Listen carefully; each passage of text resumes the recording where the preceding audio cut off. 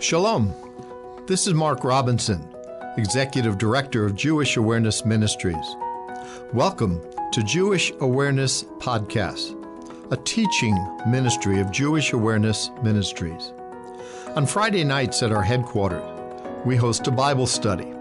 Generally, we do verse-by-verse studies of different books of the Bible. These studies can be viewed live through the JAM Facebook live stream platform on Fridays. If you have questions or would like additional information, go to our website, jewishawareness.org. Email us at office@jewishawareness.org or call us at 919-275-4477. Enjoy the Bible study.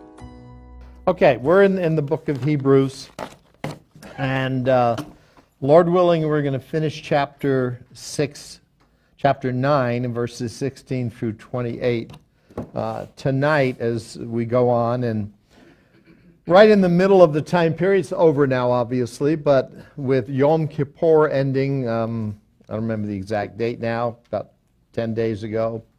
Sukkot ended last Monday, and Sukkot with the Shemini Atzeret is an 8-day holiday, and then you have 5 days between that, Feast of Tabernacles, Sukkot, and Yom Kippur. So it's been about 14 days, roughly.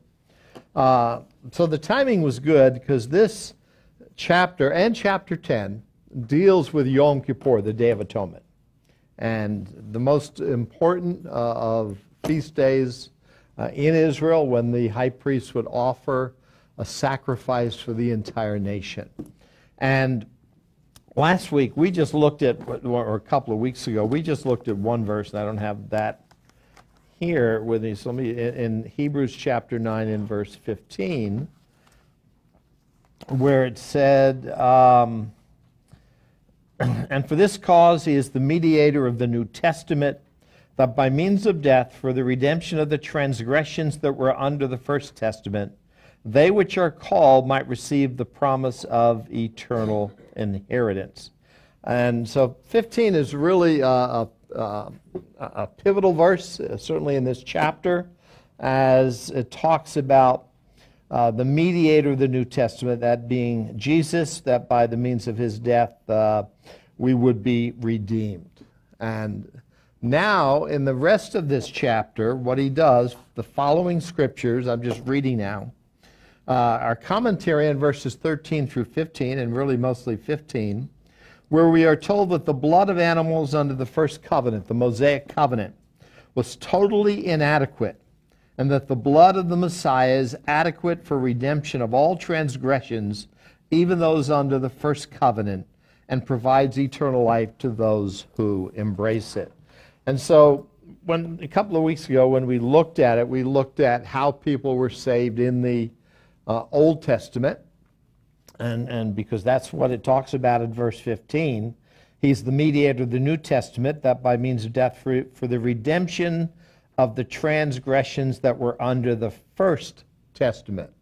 First Testament, Old Testament, Mosaic Testament, or Mosaic Covenant. So we looked at that a couple of weeks ago. People have always been saved the same way. By grace, through faith. By grace, through faith. It's not of works. By God's grace, through faith. We looked at the object of salvation, which is God. We looked at the basis of salvation, the foundation of salvation, which is the death, burial, and resurrection of Jesus. Everybody who ever has been or will be saved, whether it's the first Adam and Eve, or the last person in the millennium, everybody who ever goes to heaven eventually, it's because Jesus died, buried, and rose again for their sins. So that's the foundation. That's the basis of salvation. The requirement is faith. The difference that we have in different ages, the Old Testament age, the Mosaic covenant age, for example, and the age today, is the content of faith. The content of faith. And we looked at that a couple of weeks ago. Today, the content of what we are called on to believe is the same as the ground or the foundation, the basis of our salvation. And so today, the content of what we are called on to believe is the same as the ground, the basis, the foundation of our salvation, which is the death, the burial, the resurrection of Jesus.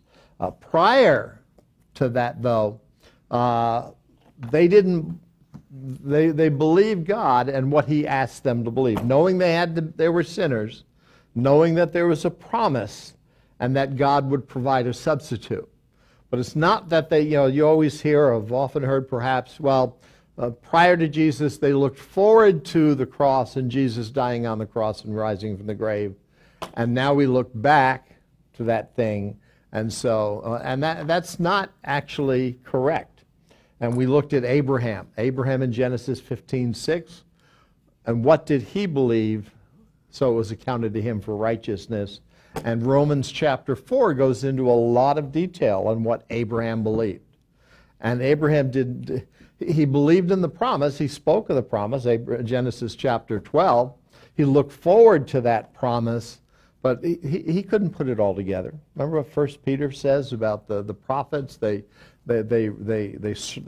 studied and searched the Scriptures trying to understand the suffering followed by the glory, and they just had difficulty putting it all together. But the content of faith prior was different. The content of faith today is the same. And then he goes on in verse 16 through the end of this chapter, where he just establishes that Jesus, the Messiah, is totally adequate for the redemption of all transgressions, even those under the first covenant. Whoever embraces that reality, that truth, has eternal life. So he starts out in verse 16. In verse 17, it says this: "For where a testament is, there must also of necessity be the death of the testator. For a testament is of force after men are dead. Otherwise, it is of no strength at all while the testator lives." Now, testament, it's translated earlier, Hebrews 8, 9, and 10, for example, is covenant. Same word, same Greek word. And so don't get put off by covenant or testament. It's speaking of the same thing. It's the same meaning that it has there. And this is not working.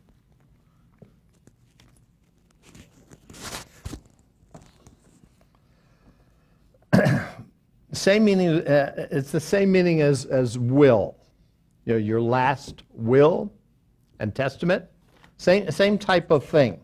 Now, a will, to be enforced, needs to have the death of the one who made the will, right? Probably most of us, or many of us here anyway, have a will, and that will presently has no force, has no power. What will kick in the authority, the power, the force of that will? Your death, yeah. And you hope it doesn't happen for too long, too soon, I should say, but that's what puts it in force. So, and that's what verse 16 is saying. For where a testament or a will is, there must also of necessity be the death of the testator, the one who made the will. For a will or a testament is of force after men are dead. Otherwise, it is of no strength at all while the testator lives. So there's no power, no force, no authority whatsoever when the writer of that will is alive. Now, when we get to covenants or testaments in the Old Testament, there are usually two parties involved in these. In a sense, there are two parties involved in a will today. The one who is writing the will, right? And the heir, or the recipient. It could be one, could be two, could be a multiplicity of numbers of people. but only takes one to write that will. Well, in the Old Testament, it was generally two parties that would enter and cut or make a covenant. Genesis 15:8, we're not going to look back at Genesis 15:8, speaks of God cutting a covenant, establishing a covenant with Abraham. Now, that covenant that he cut was that Abrahamic covenant. He had promised Abraham, God had promised Abraham back in Genesis 12. 3 basic promises: a land, a seed, or a blessing. So in cutting a covenant, what they would do in those days is they would take animals, they would cut them in half, because every covenant was, or usually was, established by the shedding of blood. So they would cut those animals in half, and they would line them up parallel, and those two people or parties agreeing to that testament or that covenant would walk through together. And that would signify that it is binding on both parties. Now, when God did that with Abraham, what did God do to Abraham? In Genesis 15. Put him to sleep. And then only God walked through, and he did it with a burning fire and a cloud. It was symbolic of him. Only God went through those pieces, signifying that the conditions to be fulfilled to bring that covenant to pass solely resided with God. Had nothing to do with Abraham and what would come. And so a covenant is only in force until the covenant maker, the testator, dies. Now, I came across this. I found this interesting. It's from our Daily Bread years ago. This illustration. A street evangelist in Edinburgh, Scotland, by the name of Robbie Flockhart, often spoke about Jesus as the Savior who died, but who also lives. He would illustrate from personal experience the necessity of stressing both of these truths. The prisoner called for Robbie, and in his presence made out his will, leaving him what little money, not he had. But on the day of his scheduled execution, the man was pardoned. Recounting the circumstances, Robbie said, "He lived, but I lost my legacy. A testament is not in force while the testator lives." Now, I'm not sure he was hoping he'd die, but anyway. He went on, "Well, another time a person left him a small legacy, and he did not get it either, because some rogue of a lawyer came along and he never saw a penny of it. He used to say, if the man who left the will had been alive, he would have made sure his old friend Robbie got his money. But being dead, he had no power to see his will carried out." And so this rogue lawyer, this Avenatti, I think his name was, but anyway, stole all the money from him. So, he goes on. Jesus, the great testator of the new covenant, did die. There's no question about that. Therefore, the will, certified by his precious blood, is valid. He has secured eternal redemption for us through his atoning death. But the Savior did not remain in the grave. After 3 days, he arose, and today he lives to make sure that his will is fully carried out. His life ensures that every blessing promised by the New Testament, the New Covenant, will be given to everyone who trusts the Savior. Thank God. The will is valid, and our priceless inheritance is a guarantee. And in a sense, really, that's what Hebrews is about. That Jesus, yes, died for our sins. He is the sacrifice. But it goes much into his priesthood, which we looked at in chapter 5 and chapter 7, especially after the order of Melchizedek. And since he lives, he rose from the grave and lives, he is forever interceding. And we'll look at some verses to make sure the promises of the will that we get it. That there's not some rogue lawyer that comes along and steals our inheritance. And that's a blessing. Jesus is doing that for us. Verse 18 and 19. Whereupon neither the first testament was dedicated without blood.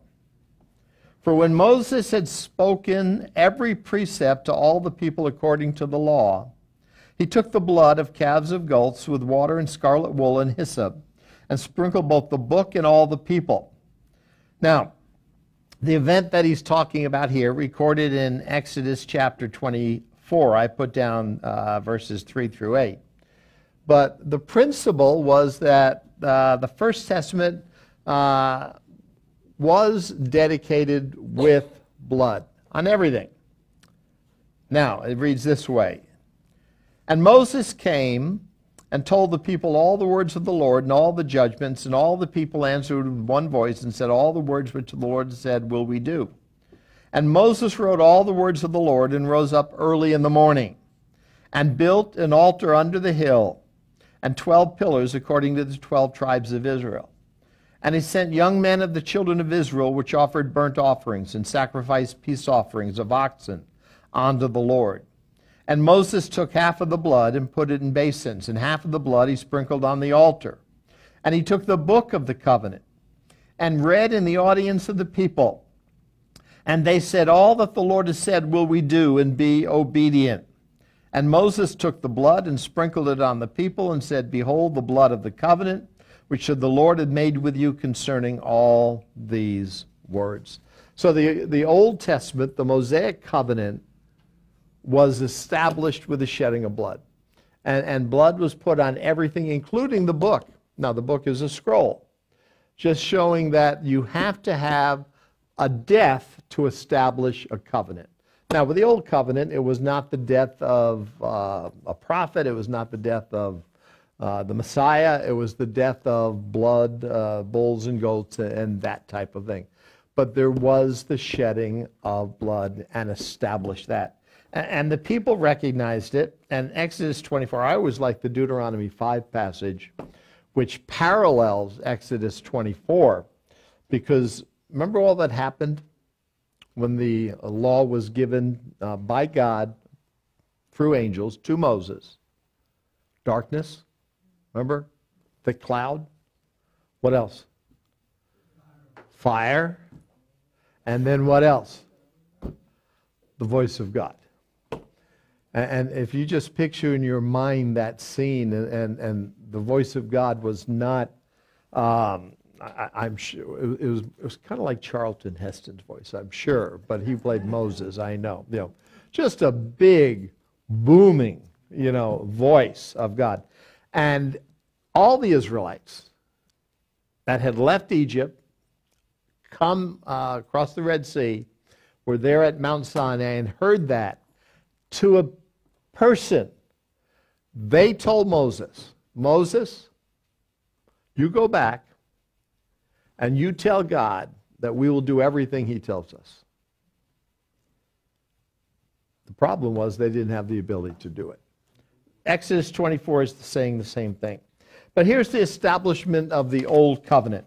And again, we've looked at this, the Old Covenant was never to bring forgiveness of sin. That was not the purpose of it.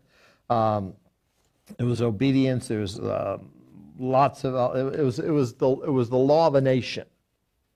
How a nation would be ruled by God. It was a relationship that God had with a nation. In this case, the nation of Israel.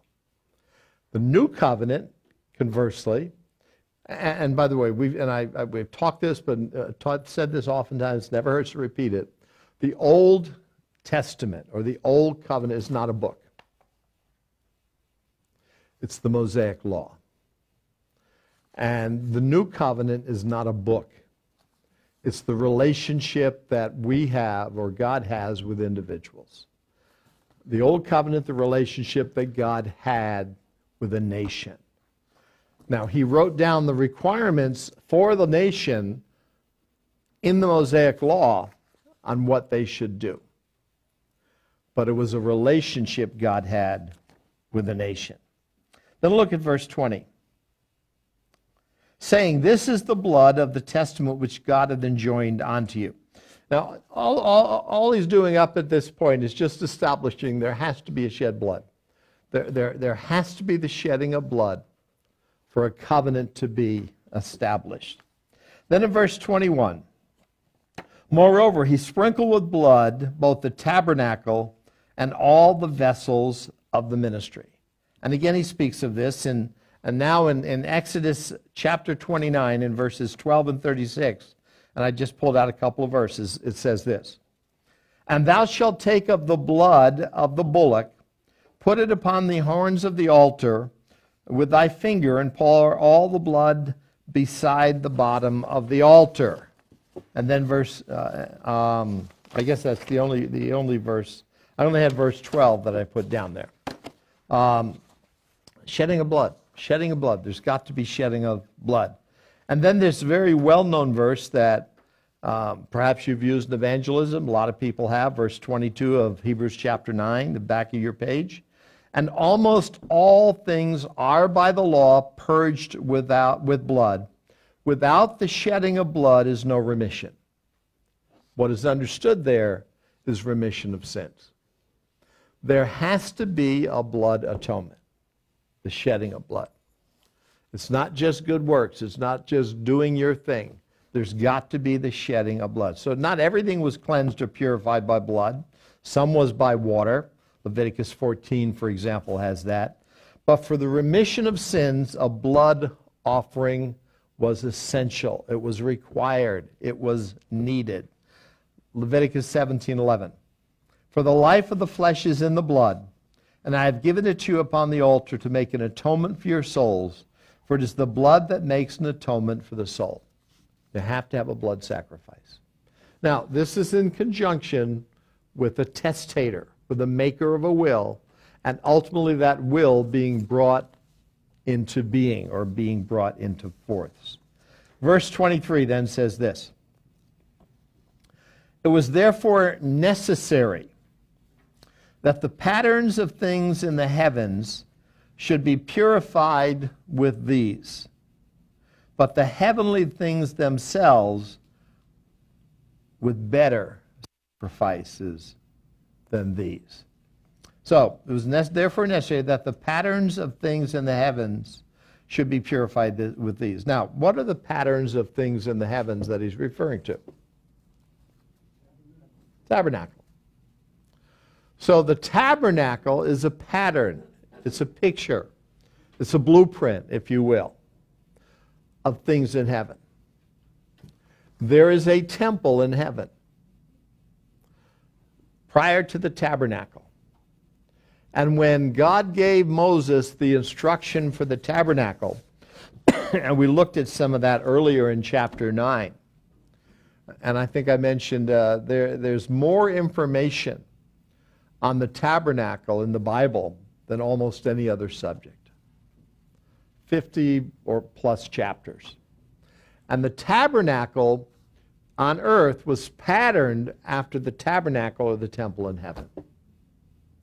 So he's saying it was therefore necessary, since everything is purged with blood, it was therefore necessary that the pattern of things in the heavens should be purified with these. So the pattern of the heavenly things, the pattern on earth, should be purified with blood. That happened. But the heavenly things themselves with better sacrifices than these. So what was used to purify the tabernacle on earth? Blood of animals. But there has to be a better sacrifice to purify the things in heaven. Now, a lot of people jump off on this verse and say, well, and you've probably heard this before, and then there's and probably I should have put in here, if I can remember, I think it's John chapter 20, 19 or 20. I think it's 20. But, well, when Jesus died and shed his blood, because he shed his blood, right? He scooped up all of his blood, and he went to heaven to purify the tabernacle in heaven. Have you ever heard that before? Never heard that? No? No? No? Well, I'm not even going to talk about it then. I just opened a can of words I didn't have to open up. Let me see in John chapter 19. John chapter 19. Oh, where do I want to pick it up? Verse 12. Yeah, 20, not 19, I'm sorry. John 20, verse 12. And seeth two angels in white sitting, the one at the head and the other at the feet, where the body of Jesus had lain. Now this is Mary. Verse 11, Mary stood without the sepulchre weeping. Verse 13, and they say unto her, Woman, why weepest thou? She saith unto them, Because they have taken away my Lord, I know not where they have laid him. And when she had thus said, she turned herself back and saw Jesus standing and knew not that it was Jesus. So Mary sees an empty tomb. The angels ask her, why are you weeping? Somebody's stolen the body of my Lord. I don't know where he went. And so she turns around. When she turns around, she sees Jesus. But at this point, she doesn't recognize him. So Jesus says unto her, verse 15, Woman, why weepest thou? Whom seekest thou? Who are you looking for, woman? Why are you crying? She, supposing him to be the gardener, saith unto him, Sir, if thou had borne him hence, tell me where thou hast laid him, I'll take him away. Tell me where you put him. I'm looking for Jesus. Where's the body? Jesus said unto her, Mary. She turned herself and saith unto him, Rabboni, which is to say, Master. Then Jesus says unto her, Touch me not, for I am not yet ascended to my Father, but go to my brethren and say unto them, I ascend unto my Father and your Father, and to my God and your God. So Mary Magdalene came and told the disciples what she had seen, and so on. It's verse 17. After all of this, Jesus says, Touch me not. And a lot of people put together the Hebrews 9 passage of purifying the temple in heaven with Jesus' blood, and Jesus' statement right after his resurrection, Don't touch me, Mary. Why? I haven't yet ascended to the Father, so you can't touch me yet because I'm ceremonially clean, as it were, and I've got to take my blood in heaven. And there are some that make this a fighting doctrine, that if you don't believe Jesus took his blood and took it to heaven and purified the temple in heaven, and I guess it's in a pot in heaven, according to them, you're a heretic. That's not what this is all about. The temple in heaven is perfect. There's no sin there. And what is happening, the Greek and the word here in John chapter 20, not, Mary, stop clinging to me, literally. Stop clinging to me. Grow up, in other words. Now, this is meek and lowly Jesus. He wasn't around when women were Fabergé. Anyway, you've heard that. But anyway, stop clinging to me. You need to become mature and learn to walk without me in your presence. I've got to go. But Jesus had earlier said what? When he goes, what is he going to do? To send the Comforter. The Paraclete, literally. The Holy Spirit. The Comforter, Paraclete, literally para means alongside. I'm going to send someone to walk alongside you, but it's not going to be me. I have to go back to heaven. I'm going to intercede for you in heaven. I've got to ascend. Stop clinging. It's not don't touch me, because I got to take my blood to heaven. It's a complete misunderstanding of what it's saying here. What it's saying in Hebrews chapter 9 in verse 23, the earthly things, yes, need to be purified. Leviticus 16:16, he shall make an atonement for the holy place. That's the Yom Kippur chapter. Shall make an atonement for the holy place. But why would you need to purify heavenly things? Well, you don't. Robert Sumner put it this way. In short, the heavenly sanctuary needs no cleansing per se, but those who enter it to worship God must first be cleansed by the blood of Christ. Basically, he was saying, stop clinging to me. I've died for the sins of the world and for you. I've got to ascend to the Father. I am going to send the Holy Spirit, who will be your comforter, who will walk alongside you, but I have to ascend to heaven. Not to purify anything, but to be there as our high priest, as our intercessor, as our mediator presently. The cleansing sacrifice that gets you into heaven. Notice the contrast. What's the cleansing sacrifice on earth of the tabernacle? Animals.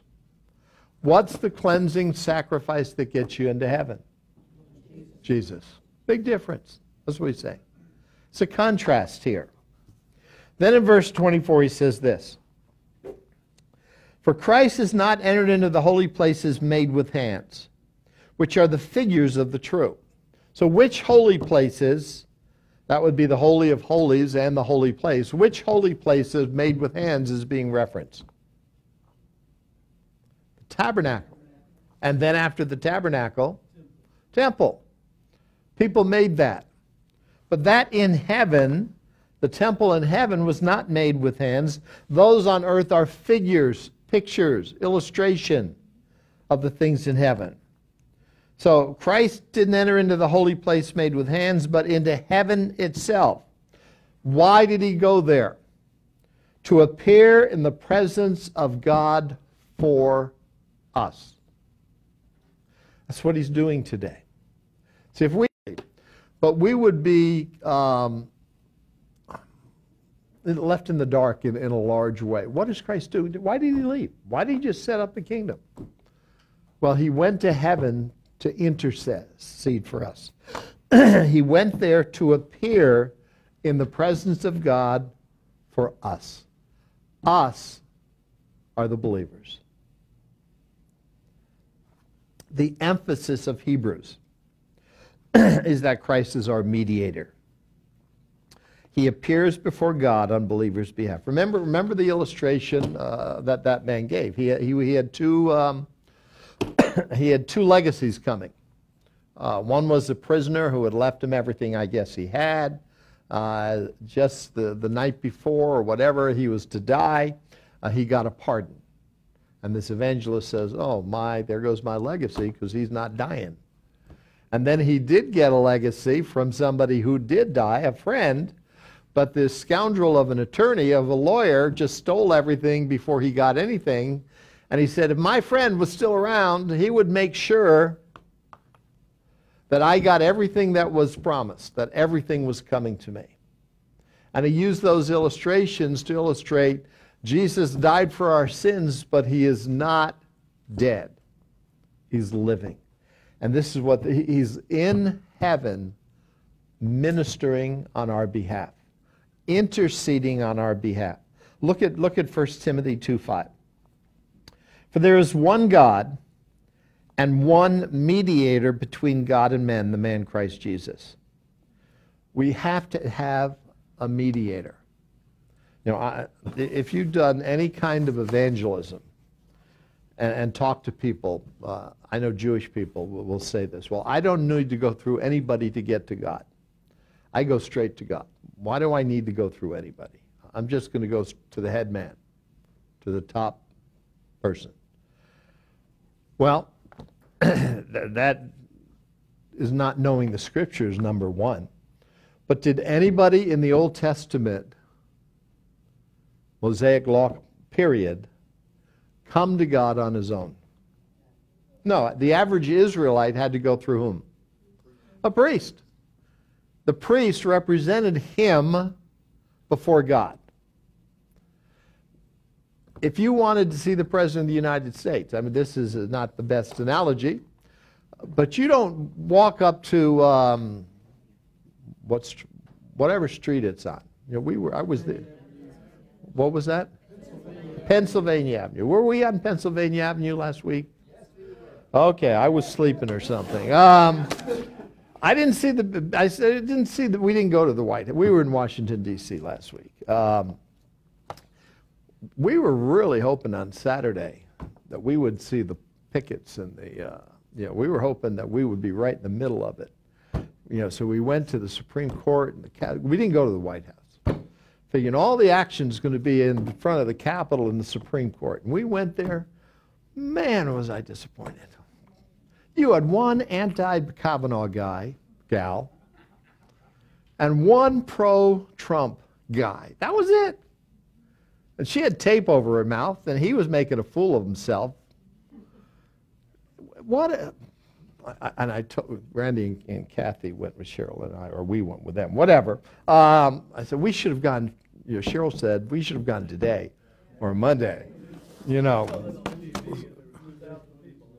There's two when we were there. There were 2,000 today. What a disappointment it was. So, anyway, we didn't try to go to the White House, but try to go to the White House sometime and say, well, I'm here to see Donald or the president. Don't say Donald. When we talk to people in the area, we went to the Trump Hotel. I won't tell you who really wanted to go to the Trump Hotel.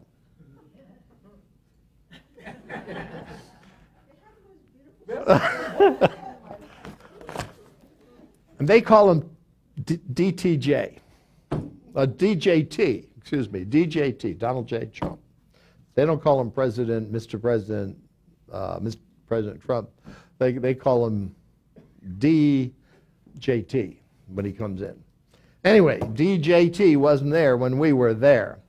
We had a cup of coffee at the Trump Hotel, and we couldn't afford the room that we saw. I was going to have to put my wife into servitude for a month.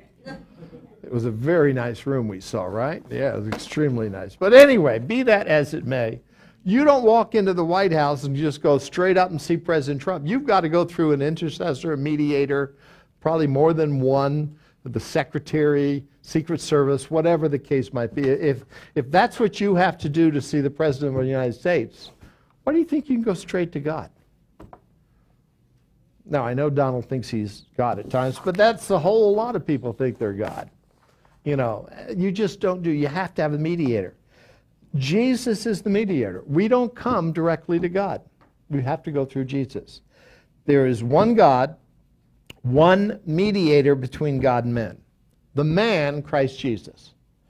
As a man, because Jesus is more than man, right? Yeah, he is the God-man. But the mediator between God, which would be the Father here, and us, mankind, is the man, Christ Jesus. He took on flesh, died for the sins of the world, that we would be able to go into the presence of God.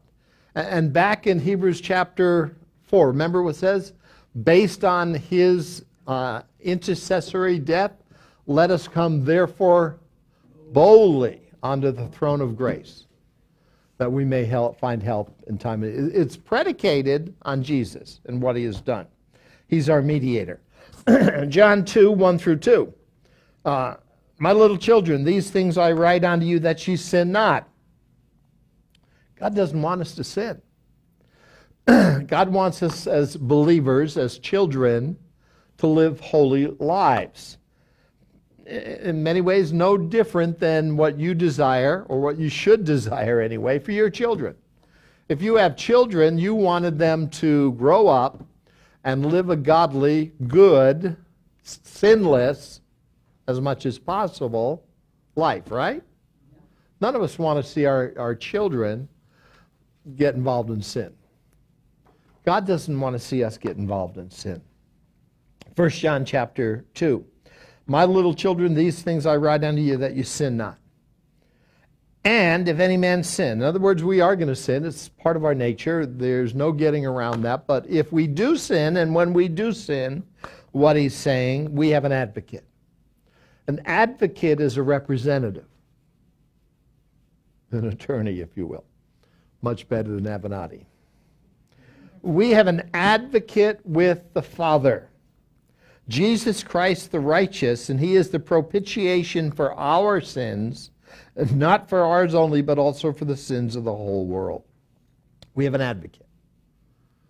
See, when we sin, it's kind of like what Satan did with Job, when Job sinned and went to God and said, look at Job, he's so great, or not when he sinned, but look at Job, he's so righteous, because he's gotten everything you've given him, he's just so blessed. And so Satan went to God trying to get God to do something. Satan does the same type of thing with us. But Jesus says, I died for that person. I mediated for that individual. He or she put his or her trust in me, and because of my death, my burial, my resurrection, the promise of the covenant that they will have eternal life on the shedding of my blood, my death, they are secure. And he mediates, he represents us before God. The book of Hebrews, and we've talked about this, is Romans is good. Romans 8 is good. But there may not be any better book on eternal security than the book of Hebrews. We looked at it back in chapter, even though some of the passages in Hebrews are used by many people to show we don't have eternal security. They don't understand it. It is one of the best books in the Bible on eternal security. Why?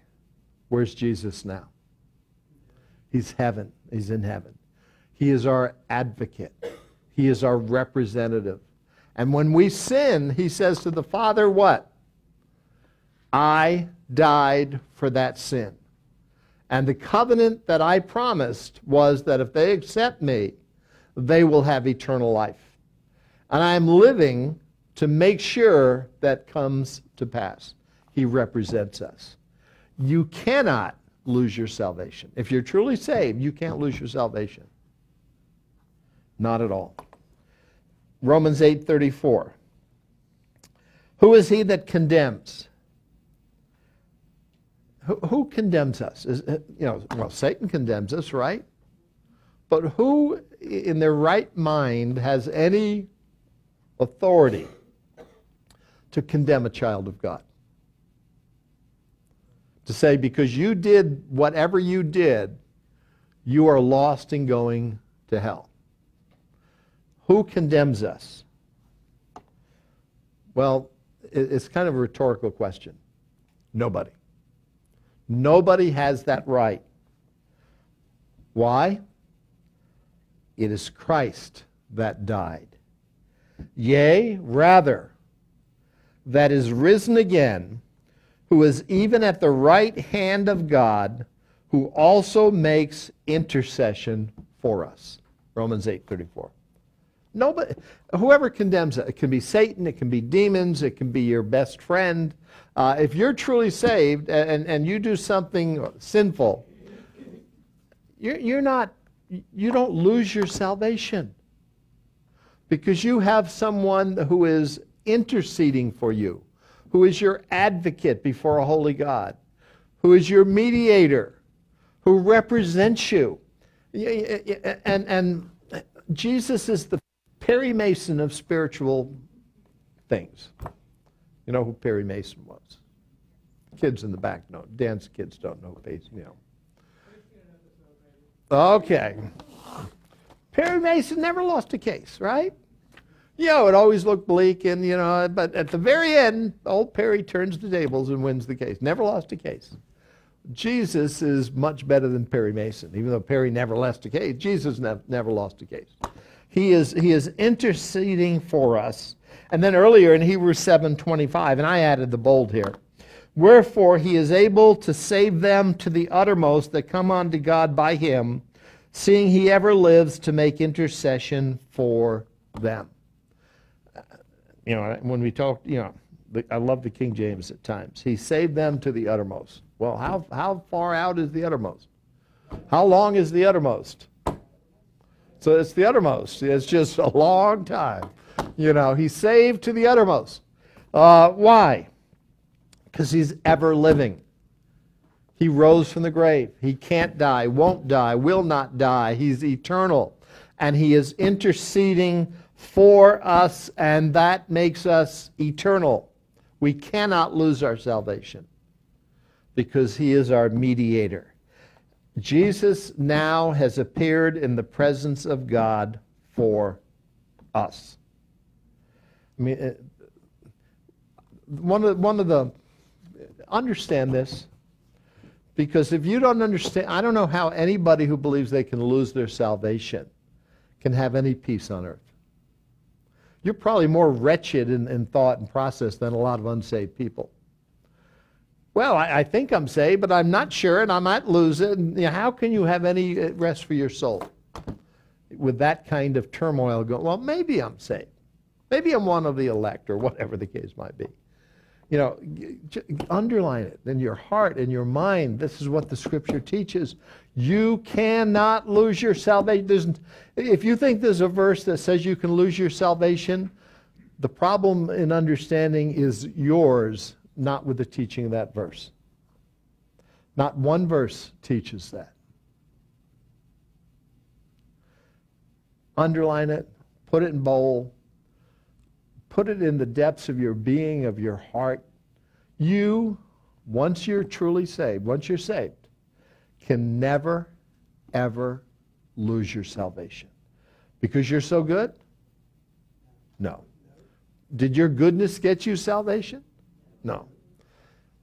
Is your goodness keeping your salvation? Is your goodness going to get you to heaven? No. It's all Jesus. The next issue, or maybe you don't know, but the next issue of Israel's messenger is on this very thing. Salvation in three tenses. Past, present, and future. Justification, sanctification, glorification. And by the way, I finally read Dan's article. Dan did a really pretty good job on that article. Remember I told you got to read Dan's article? Even though I hadn't read it yet because I was going to change it if he didn't do a good job. I didn't have to change hardly anything in it. So, are you listening, Dan? Yep. Okay, don't listen. So. Last week that you said it was okay, so I'm in the clear. So he was. Yes. He did a good job. I have a feeling Lois wrote it, but that's a whole other story. Okay.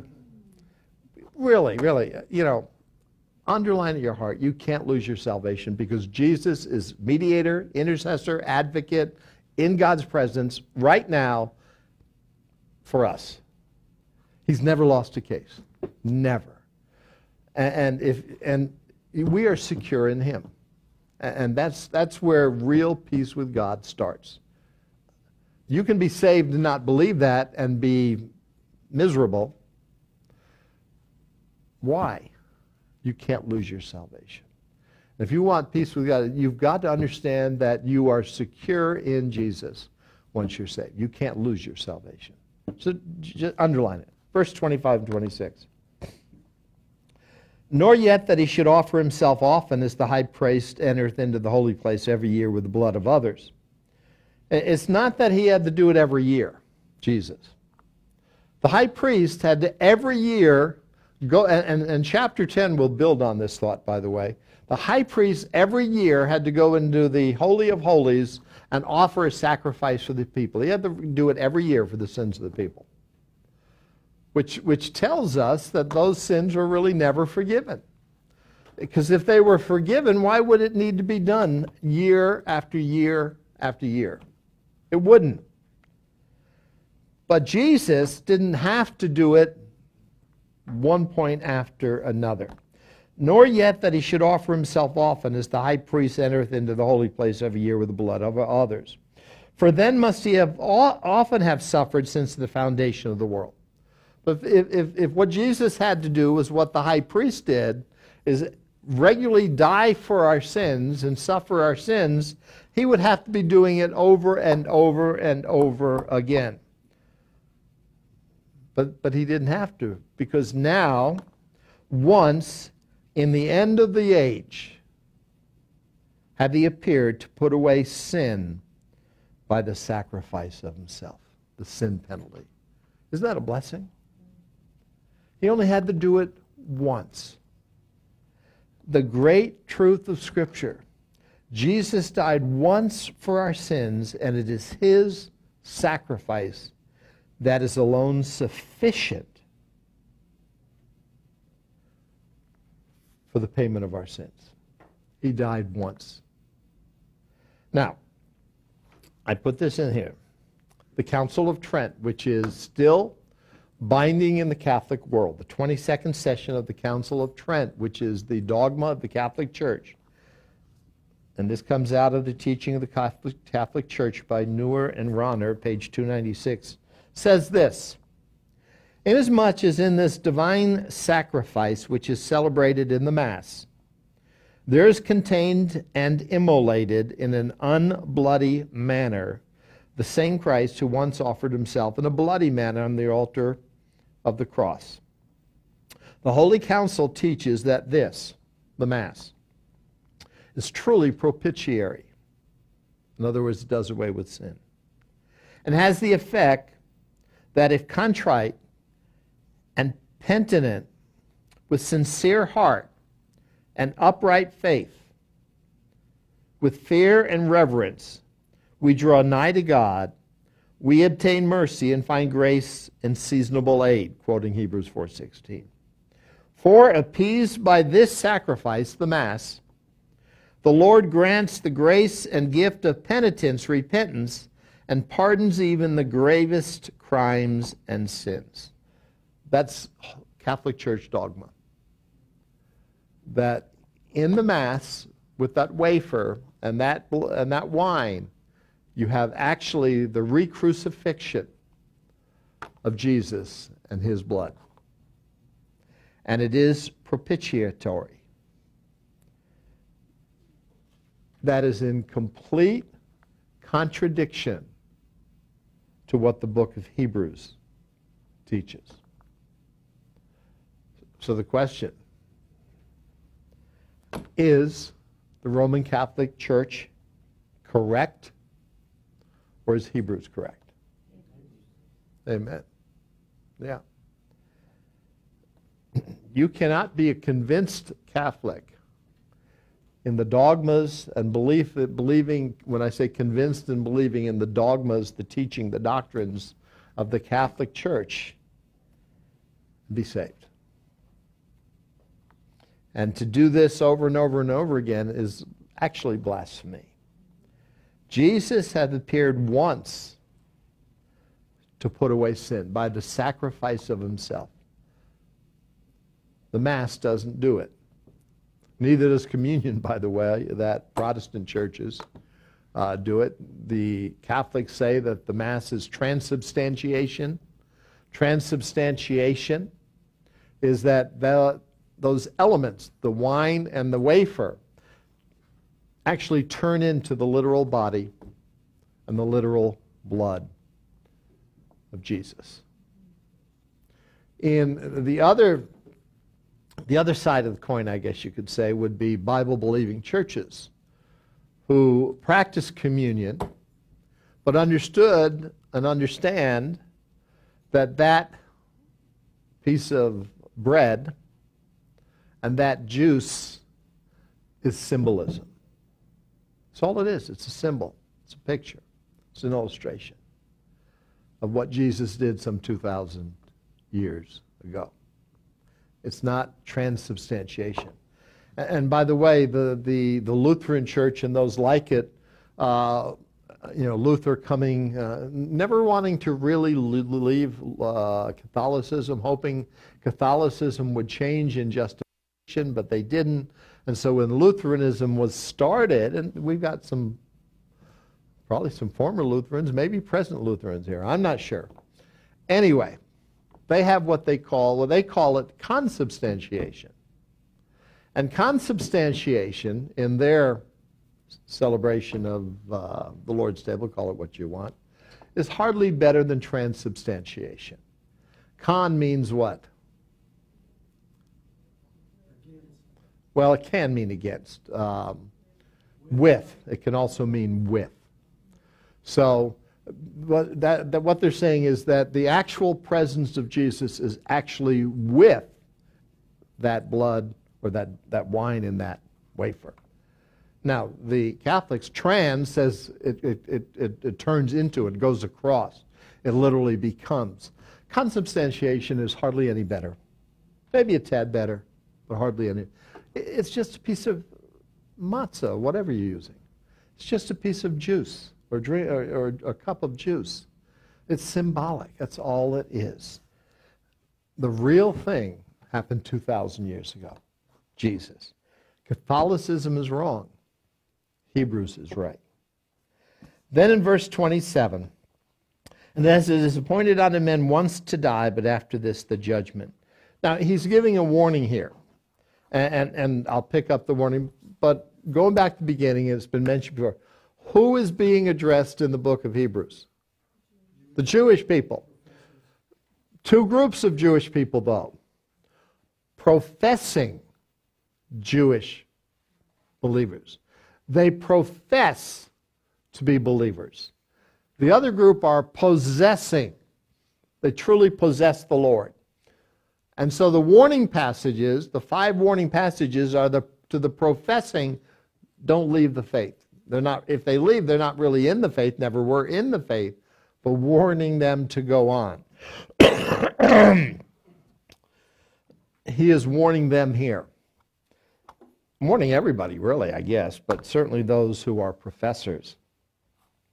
It's appointed unto man once to die, but after this the judgment. By the way, this should, we'll put to bed a lot of bad teaching in the Christian world maybe tonight, hopefully. I'm trying to think of the name of the movies or the books, you know. Hey, I died and went to heaven and got, that 4-year-old kid in Oklahoma. Heaven is for real. You know, how many times you've heard stories of people dying and going to heaven and coming back? You know, I know my little boy Timothy did that, the pastor said, in Oklahoma, if heaven is real, because he told us things that he didn't know, and yada, yada, yada, yada. Do we believe little Timothy, or do we believe the Bible? And there are so many, we live in a world today, I had listed a number of these books a number of years ago. Some of you, those of you who are here, might remember when I did that PowerPoint presentation on snakes in the grass. Remember that? And I listed a number of the books that were written over the last 10, 15 years. They just come out of the woodwork. All these people die, Christians supposedly, and they go to heaven and they come back with all these tales. Heaven's, this and heaven's that and yada, yada, yada. Look at verse 27. It's appointed unto men twice to die? Once to die. You mean I can't die and go to heaven? And then God says, but I'm not through with you. I'm sending you back into your body so you can live again and tell people what you saw in heaven. It's appointed unto men once. That should answer every question about these fairy tales. It didn't happen. We die once. That's it. No reincarnation. It's appointed unto men once to die, but after this, the judgment. Job 14, 1 through 5 tells us all have an appointment with death. It puts it this one. Man that is born of a woman is a few days and full of trouble. Boy, is that, He comes forth like a flower and is cut down. You get all that beauty and glory, and then poof, you're in a flower pot. He fleeth also as a shadow, and continueth not. How fleeting is a shadow? Very. And dost thou open thine eyes upon such a one, and bringest me into judgment with thee? Who can bring a clean thing out of an unclean? Not one. What power do you have as an individual? Seeing his days are determined, the number of his months are with thee. Thou hast appointed his bounds that he cannot pass. We are Terminal. Every single one of us. Next year we're going to come back here, Lord willing, if the Lord tarries. Some of us may not be here.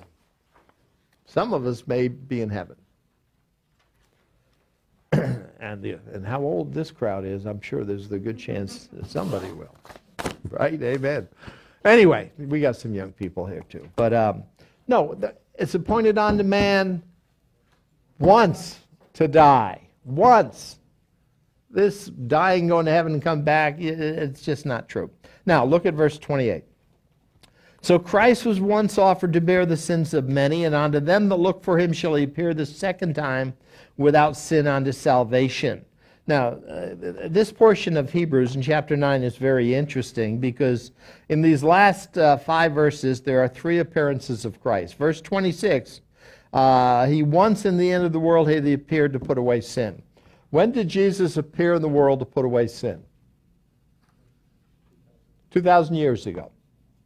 Then verse 24 says, for Christ has entered into heaven now to appear in the presence of God for us. So verse 26 is past. Verse 24 is present. He is now in the presence of God appearing before us. And then verse 28, shall he appear the second time without sin unto salvation. That's future.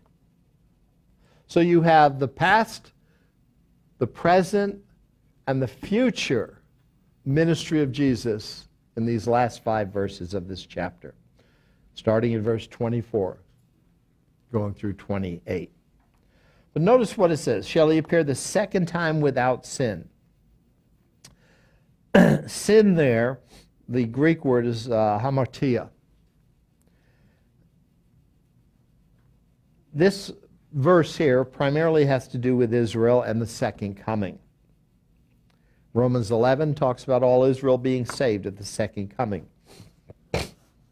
Here's what Albert Barnes says about this word, without sin. He shall appear the second time without sin. Did Jesus appear the first time with sin, by the way? No. He was the perfect Lamb of God. He's not going to appear the second time without sin, in the sense that he's perfect. That's not the teaching here. Barnes says this, without sin. That is, when he comes again, he will not make himself a sin offering, or will not come in order to make atonement for sin. It is not implied that when he came the first time, he was in any sense a sinner. Jesus wasn't a sinner.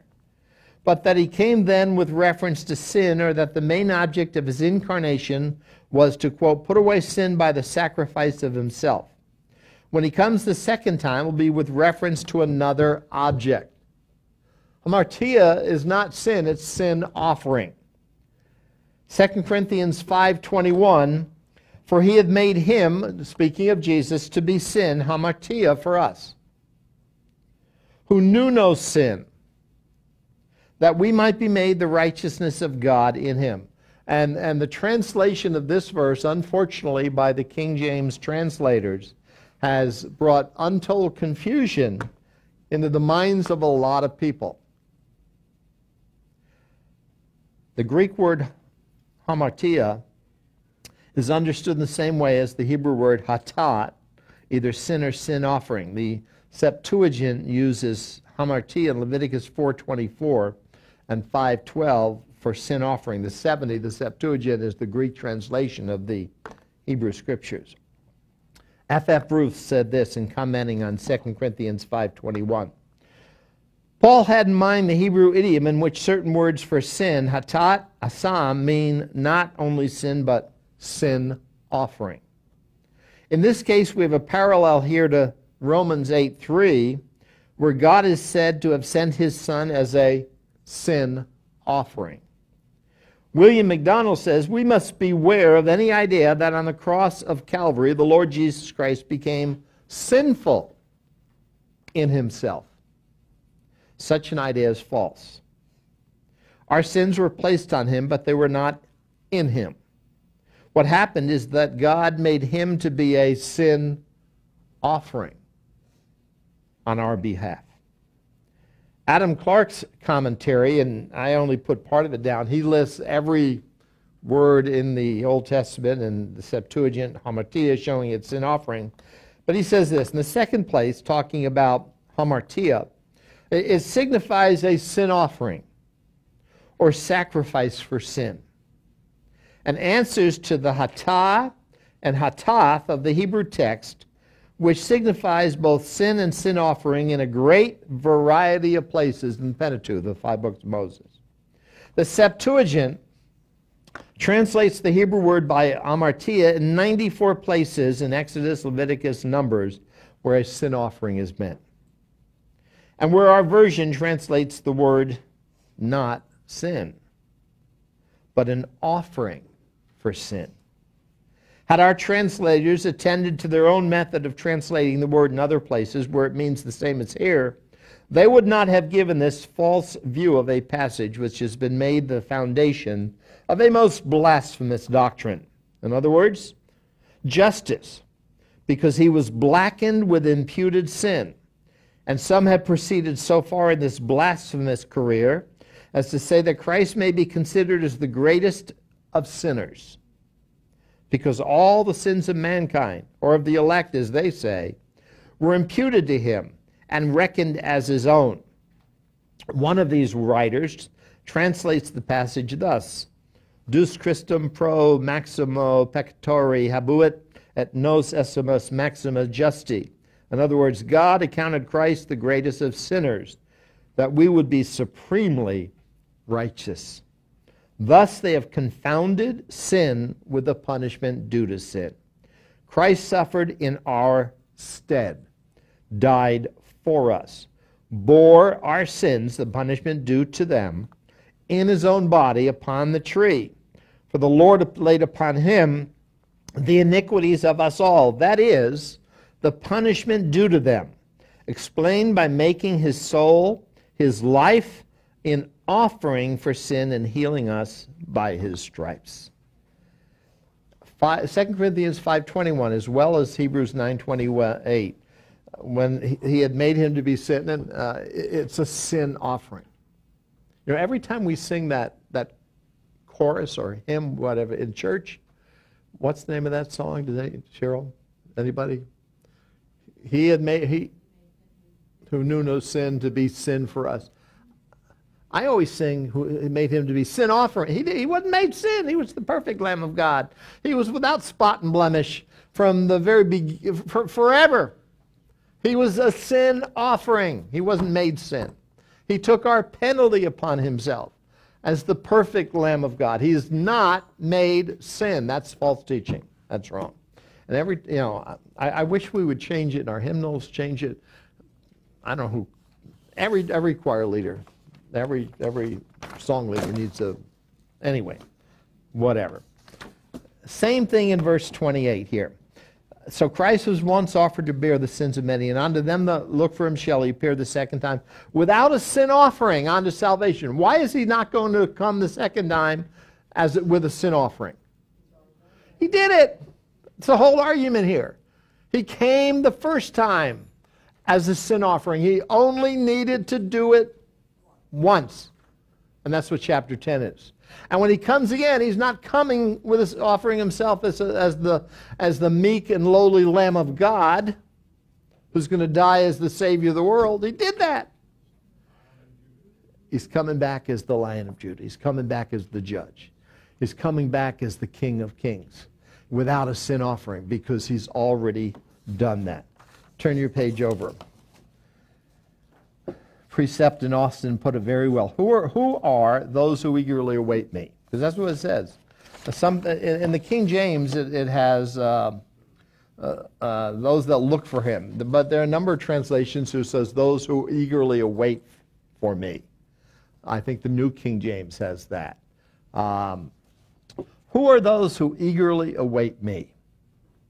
We know that the writer is addressing this book primarily to Jewish believers, some of whom are only professors and not possessors of eternal life. So that this verse could have very special meaning to those Jews who are alive at the end of the last 3.5 years, which Jesus referred to as the Great Tribulation, when the Messiah returns and brings salvation to those Jews who eagerly await him, not shrinking back in the face of the most fierce anti-Semitism the world has ever known. The time of Jacob's trouble. Daniel's time of distress. Jesus' great tribulation. At the appointed time of the end, all Israel will be saved. Obviously, the verse is applicable to those Gentiles who come out of the tribulation. There's a great multitude, and there are those that make it to the end, the sheep, refusing the mark of the beast. But those who eagerly await me, those are at the end of the tribulation period. That's the future when he returns. And then in this website, they had a very good chart, and I've reproduced it here for you, the 3 appearings of Christ. He has appeared at Calvary's cross for propitiation of sins. He does appear at the right hand of the throne of God to carry out intercession for us. He shall appear at the second advent for the final deliverance of his elect. He has appeared for our redemption. He does appear for our representation. He shall appear for our rewards at his second coming. He has appeared in humiliation. He does appear in exaltation. He shall appear in worldwide manifestation. Every eye shall see him. He has appeared for atonement. He does appear at the right hand of the Father in priesthood. He shall appear for salvation to deliver Israel. He has appeared for justification. He does appear for sanctification, which he carries out now on our behalf. He shall appear for our glorification. And the last 5 verses of Hebrews chapter 9 captures those 3 tenses of Jesus. He died once for our sins.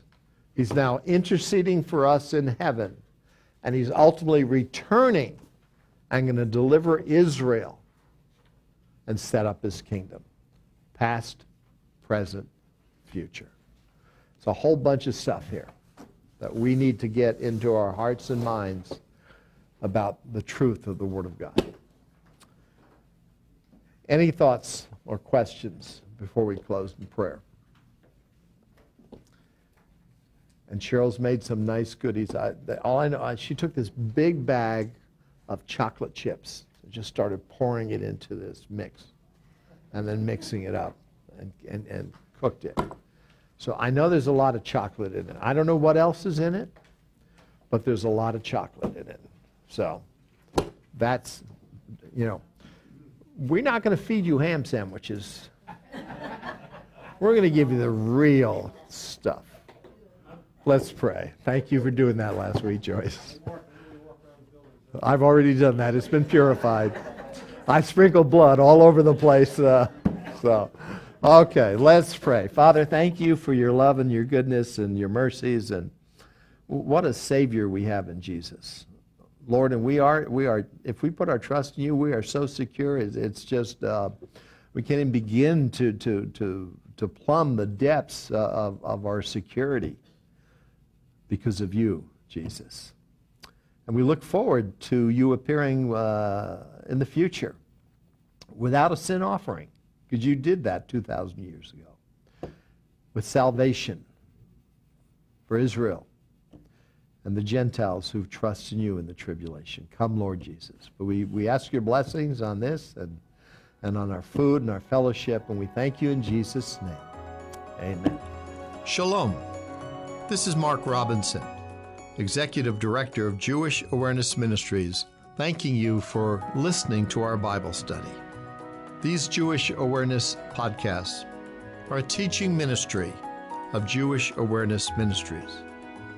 If you have questions about the study that you just listened to, or would like additional information, go to our website, jewishawareness.org, email us at office@jewishawareness.org, or call us at 919-275-4477.